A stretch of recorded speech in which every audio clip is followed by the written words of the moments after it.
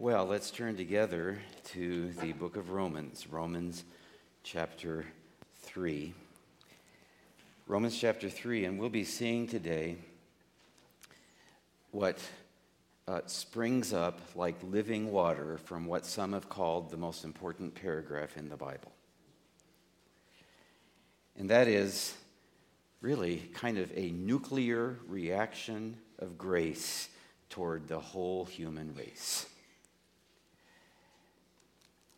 Now hold that thought for a bit. We'll get a running start at our verses for today by pulling it back to the beginning of this powerful paragraph in the Bible for the last time, to be beginning of the paragraph in Romans chapter 3, verse 21.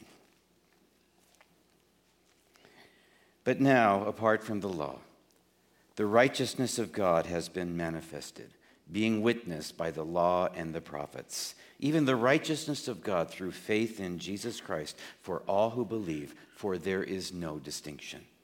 For all have sinned and fall short of the glory of God, being justified as a gift by his grace, through the redemption which is in Christ Jesus, whom God displayed publicly as a propitiation in his blood through faith. This was to demonstrate his righteousness, because in the forbearance of God, he passed over the sins previously committed. For the demonstration, I say, of his righteousness at the present time, so that he would be just and the justifier of the one who has faith in Jesus. Where then is boasting? It is excluded. By what kind of law? Of works? No, but by a law of faith. For we maintain that a man is justified by faith, apart from the works of the law. And then our verses for today. Or is God the God of the Jews only? Is he not the God of Gentiles also? Yes, of Gentiles also. Since indeed God, who will justify the circumcised by faith and the uncircumcised by faith, is one. Do we then nullify the law through faith? May it never be. On the contrary, we establish the law. Is God the God of the Jews only? Is he not the God of Gentiles also? Yes, of Gentiles also, since indeed God, who will justify the circumcised by faith and the uncircumcised by faith, is one. God is one. Today we'll be seeing that not only did God's love do anything to justify more mercy in the face of our total depravity, not only did God's love find a way to nullify our pride so he could break through this master stroke of faith righteousness, on that basis, all this made it possible for his love to amplify grace to the whole human race. Or is God the God of the Jews only? Is he not the God of Gentiles also? The Jews, as many of you know, had drawn kind of a line in the sand between themselves and the rest of humanity. It was kind of like apartheid. And those on the wrong side of the tracks, the Gentiles, were literally the untouchables in their opinion. They were almost subhuman, Neanderthals or something, to the point that they actually called them dogs. To which Paul replied, no, God is one. The God who will justify the circumcised by faith and the uncircumcised by faith is one. By which he means to say, kind of in a Jewish way of saying, he's saying, oy vey, who made them anyway? Some other God? You think there are two gods, one for the Jews and another for all the rest, or maybe three or four? No, God is one. There is one God who's the God and Father of all, as Paul says in Ephesians 3, and he's not in the least partial to anyone. As he says earlier here in Romans 3, there is no distinction, no discrimination, because there is one God and Father of all, who is over all and in all and through all in all, Ephesians 3:19, and who through it all, in love, is upholding everyone down to the very atoms of their being, for God so loved the what? World. And then Paul sums up the goal of it all In the next verse, the last verse of this chapter, verse 31, do we then nullify the law through faith? May it never be. Me genoito in the Greek. That's a very strong adversive phrase. On the contrary, we establish the law. We, that is you and me, establish the law. Some say that if God loves us, unconditionally the way we are, then it doesn't matter what we do. That's in effect what's often being preached these days, where it's all focused on God's love. If it's all by faith and not works, we might as well party hardy the rest of our lives. We can get away with murder if we want because he'll love us just the same. To which Paul says essentially this at the very end. No, if you truly repent of what you've done and simply accept what he's done, you'll end up establishing the law. If you come to God by faith based on what Christ has done, more and more you'll become a better person in all that you do by what he does in and through you. If you're really saved. Far from violating the law, increasingly you'll end up vindicating the law, establishing the law as the saint that he knows you can be and that he saved you to become. Because he saw what we could and would become in Christ as we establish the law by the power of his Spirit. Paul sums it all up by saying, on the contrary, we establish the law. After having just said that he's the God of the Gentiles too.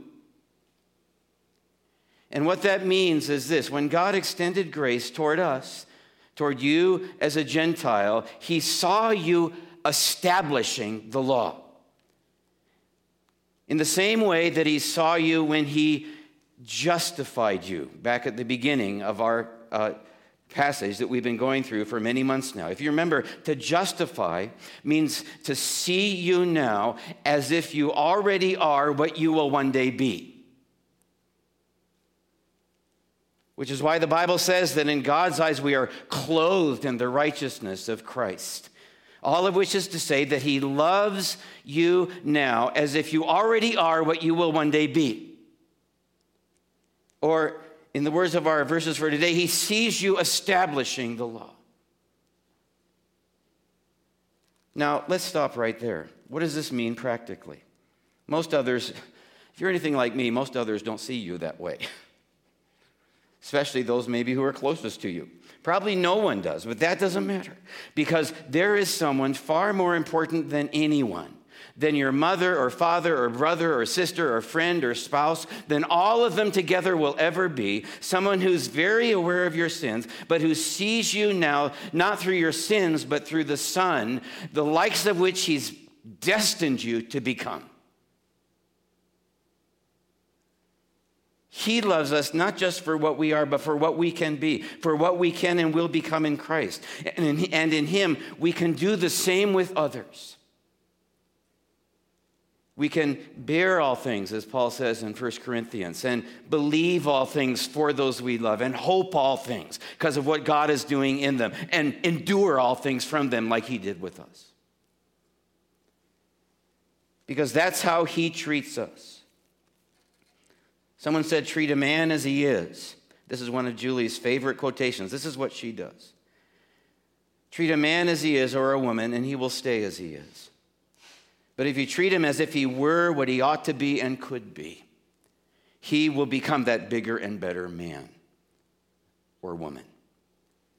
Which is just what's happening to us, thanks to his love. And it can happen to those we love, thanks to our love, or his love through us. But why does God treat us that way? What's under that? Well, it's a crazy kind of love. Or so it seemed to the Jews. Let's get a running start at it. Back to verse 29. Is God the God of the Jews only? Is he not the God of Gentiles also? The Jews couldn't believe their ears. Gentiles too? Paul knows what they'd be thinking, and so he says, yes, of Gentiles also. Again, the Jews viewed the Gentiles as dogs, and understandably so. If the Jews were like, the paragon of virtue in the ancient Near East, which they were known for, then the Gentiles were more often than not the very picture of vice. Their temples were often full of prostitutes and demon-possessed priests, feasts and festivals where they would get wasted in their minds, and then they would engage in the most perverted acts with their bodies. In Romans 1:29, if you remember, Paul said that they were filled with all unrighteousness, wickedness, greed, evil, full of envy, murder, strife, deceit, malice. They are gossips, slanderers, haters of God, insolent, arrogant, boastful. These are the dogs.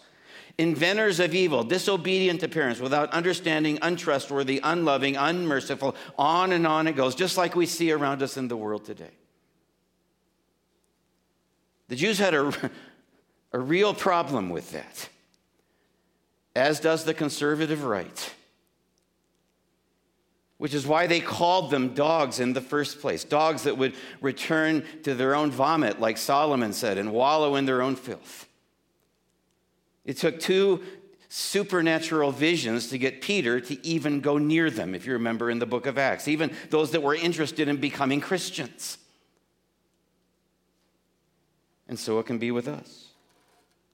And Peter's prejudice was so strong that even after those visions where he said it's okay to mingle with them and eat what they eat and all the rest, even after those 2 visions, he fell back into keeping his distance, and Paul had to rebuke him publicly.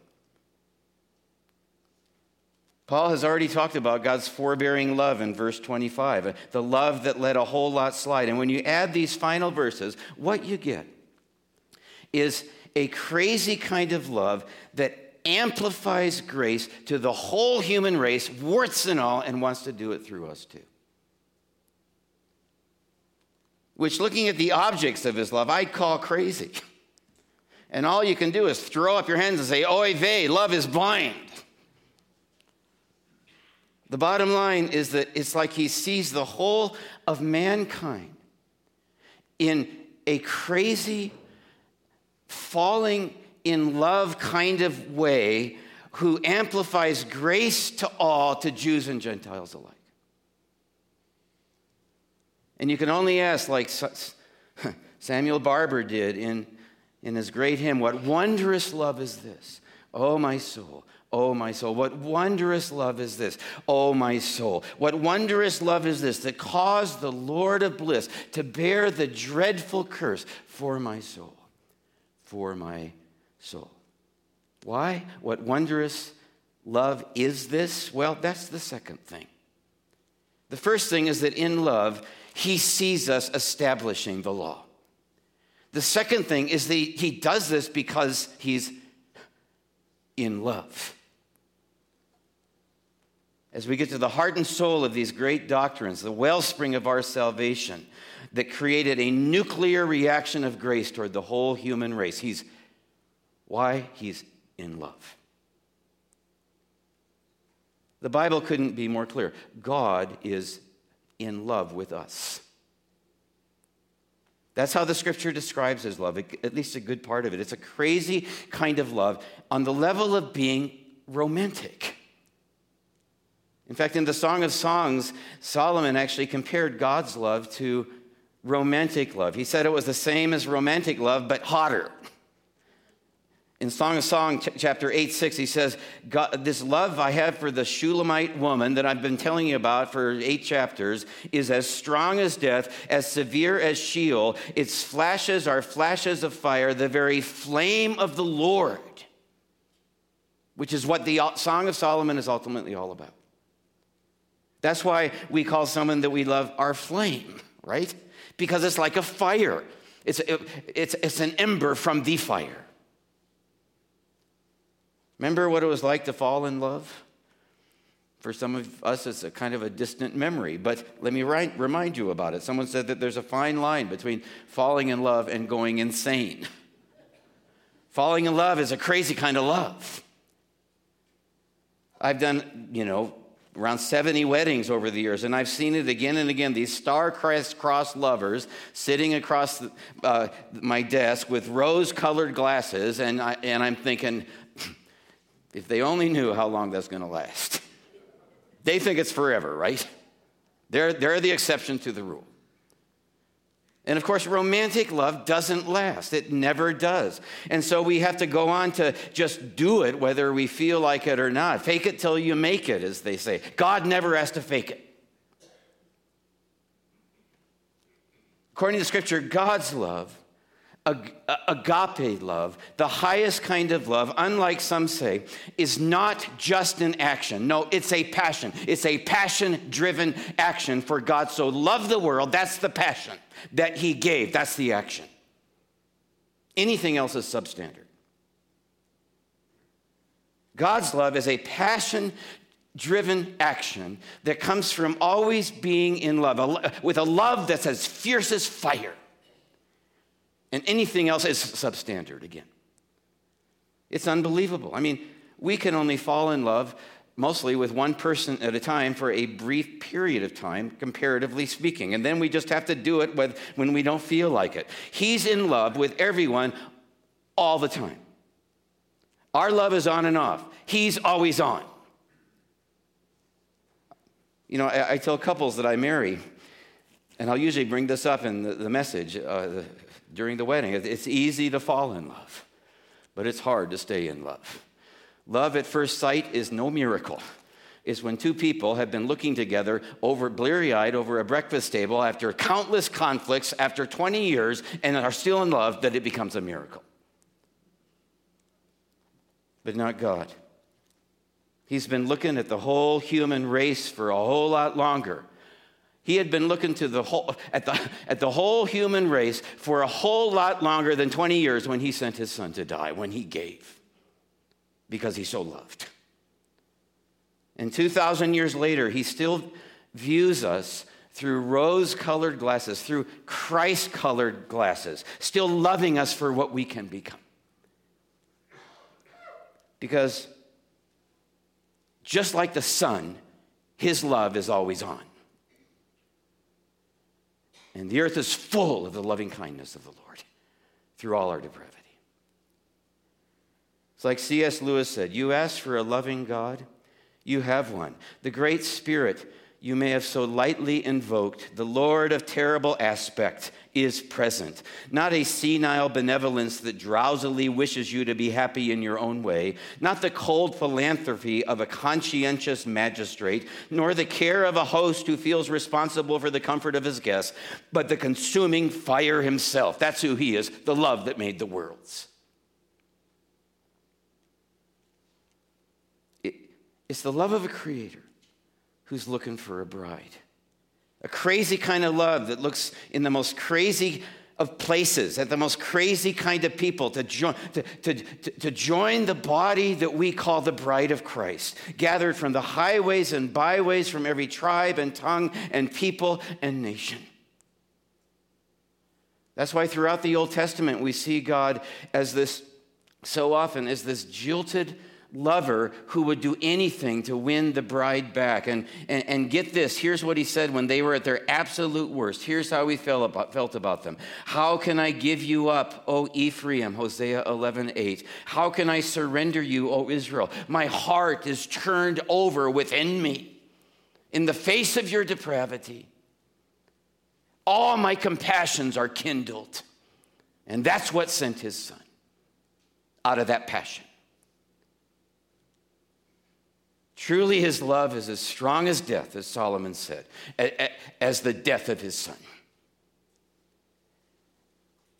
Mike Mason described it in a classic book on marriage called The Mystery of Marriage, subtitled As Iron Sharpens Iron. Does that describe a whole lot of it, or what? He said, do you remember the first time you held in your arms the strange woman who was to be your wife, and she said that she loved you? Do you know that these words come not just from her, but from God? The love between a husband and wife is a participation in the love of God for the whole human race.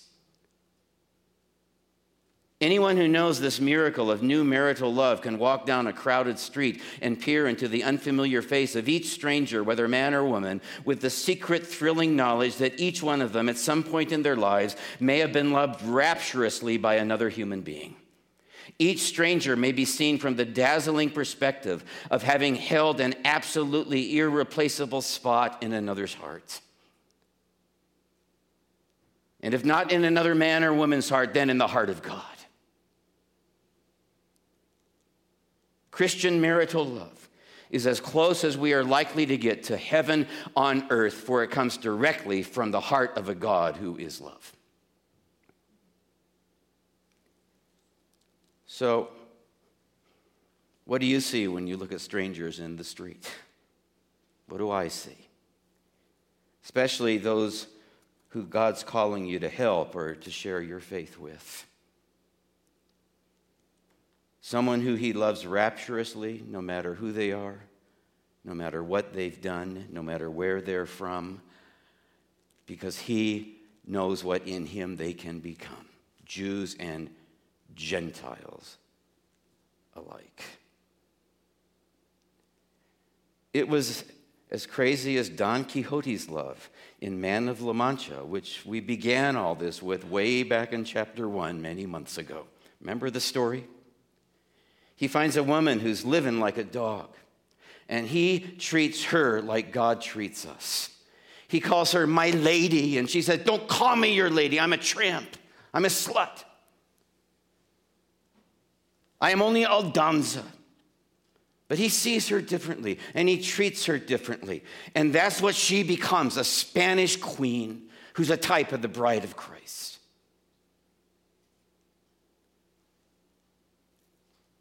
Through a crazy kind of love.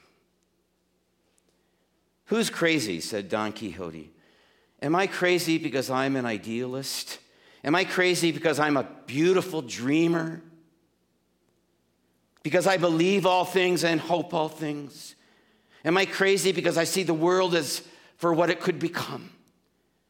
Or are you crazy because you see the world only as it is?" That'll drive you crazy.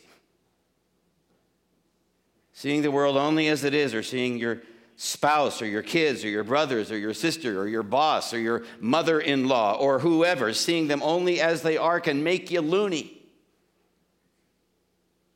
Seeing myself that way just drives me crazy. So what kind of crazy would you rather be? A beautiful dreamer? Or a nitpicking Pharisee?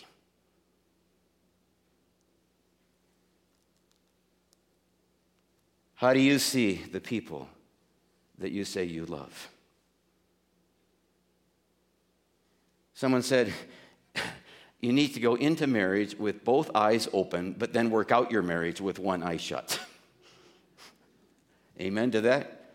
That's how we need to see each other. We need to let a whole lot slide, just like we saw God did, who passed over the sins previously committed. But so many go into marriage, with both eyes shut, like blind as bats, and then they work out their marriage with eyes wide open, wide as magnifying glasses. Because when love fails, as someone said, we perceive all faults and paint all their warts red. I sure do. You go from turning a blind eye to putting them under a microscope. God knows our love fails, but I praise him that his does not.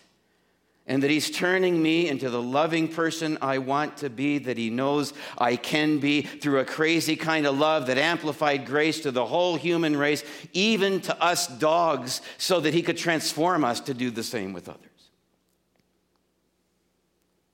All of which means this, if you think about it. Love is not blind after all. No, when we fall in love, we are seeing something and feeling something that's true.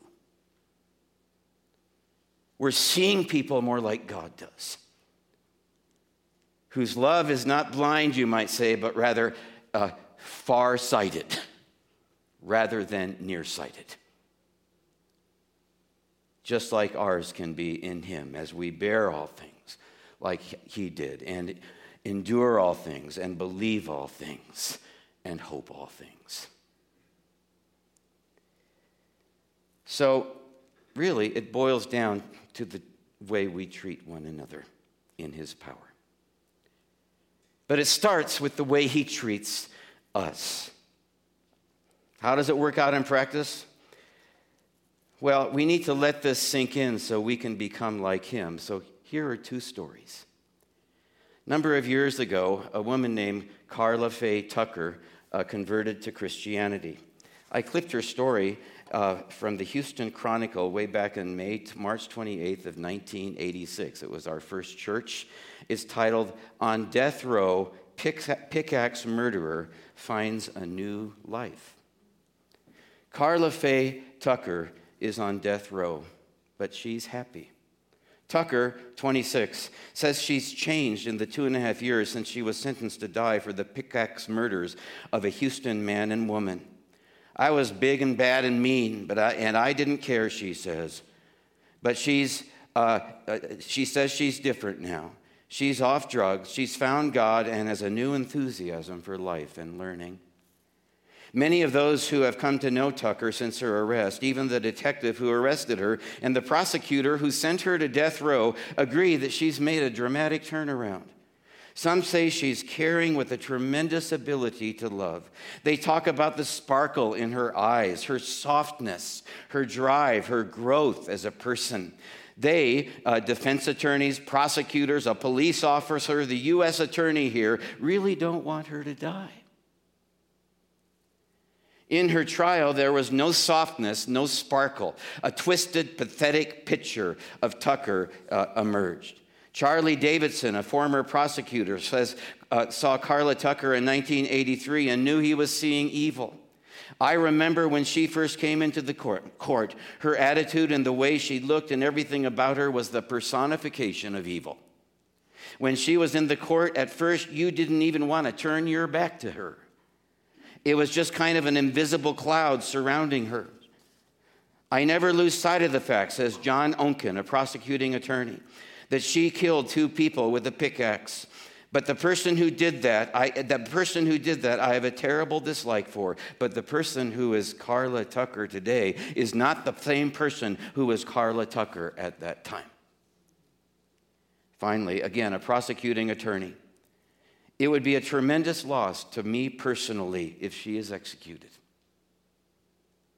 I strongly support the death penalty. My fondness for this particular person would not change my mind on that. But this individual person I have come to know and like. She's different now. And if there was some way to sentence to death the person who hacked these people and take the present Karla Faye Tucker and release her, I'd be happy with that." Which is just what happened to us. Christ was sentenced to death for our flesh so we could be freed. Is he the God of the Jews only? Is he the God of white people only? Is he the God of good people only? No, he is the God of pickaxe murderers too.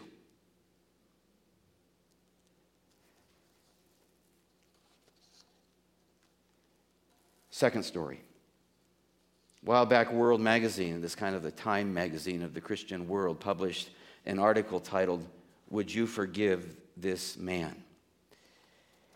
It goes like this. Kang Gwek Eve, now a frail 66, admits responsibility for 12,000 to 14,000 deaths. 3 decades ago, known as Comrade Dutch, he ran a Phnom Penh torture center that was the next to last stop for class enemies who were then murdered in the Cambodian communism's killing fields and buried in mass graves. In coming months, the trial of Eve is scheduled to begin. The Cambodian government is finally charging some Khmer Rouge leaders with crimes against humanity, and in the process, rubbing their noses in the enormity of their evil.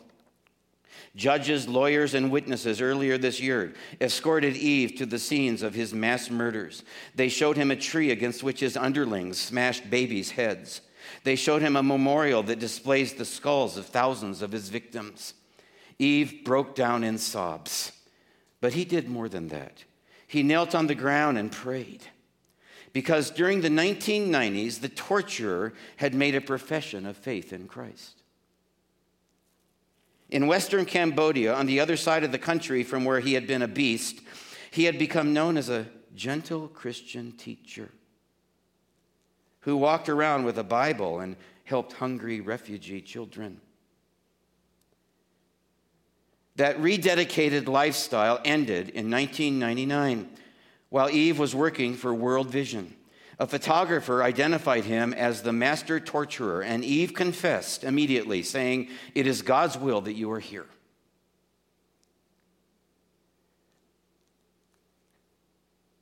Christopher Lapille, the pastor who had baptized him, said he was shocked when I found out who he really was because what he did was so evil.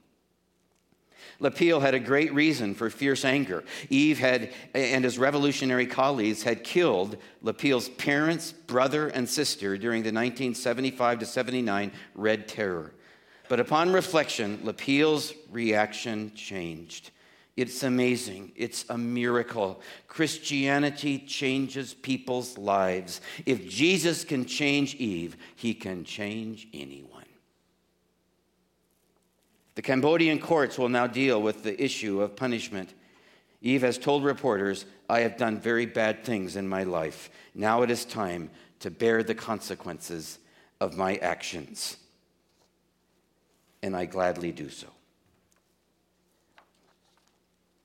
So, would you forgive this man? It's crazy. God did in a crazy kind of love. And that's what happens when he takes even the lowest and the meanest of lawbreakers and establishes the law in them to make them the greatest and kindest law abiders. And that's just the beginning, what we saw in Carla Faye and Eve. Because he who began a good work in you will complete it until the day of Christ Jesus, Philippians 1:6, when we will all become all that this beautiful dreamer wants us to be, and that'll be called glory for all eternity.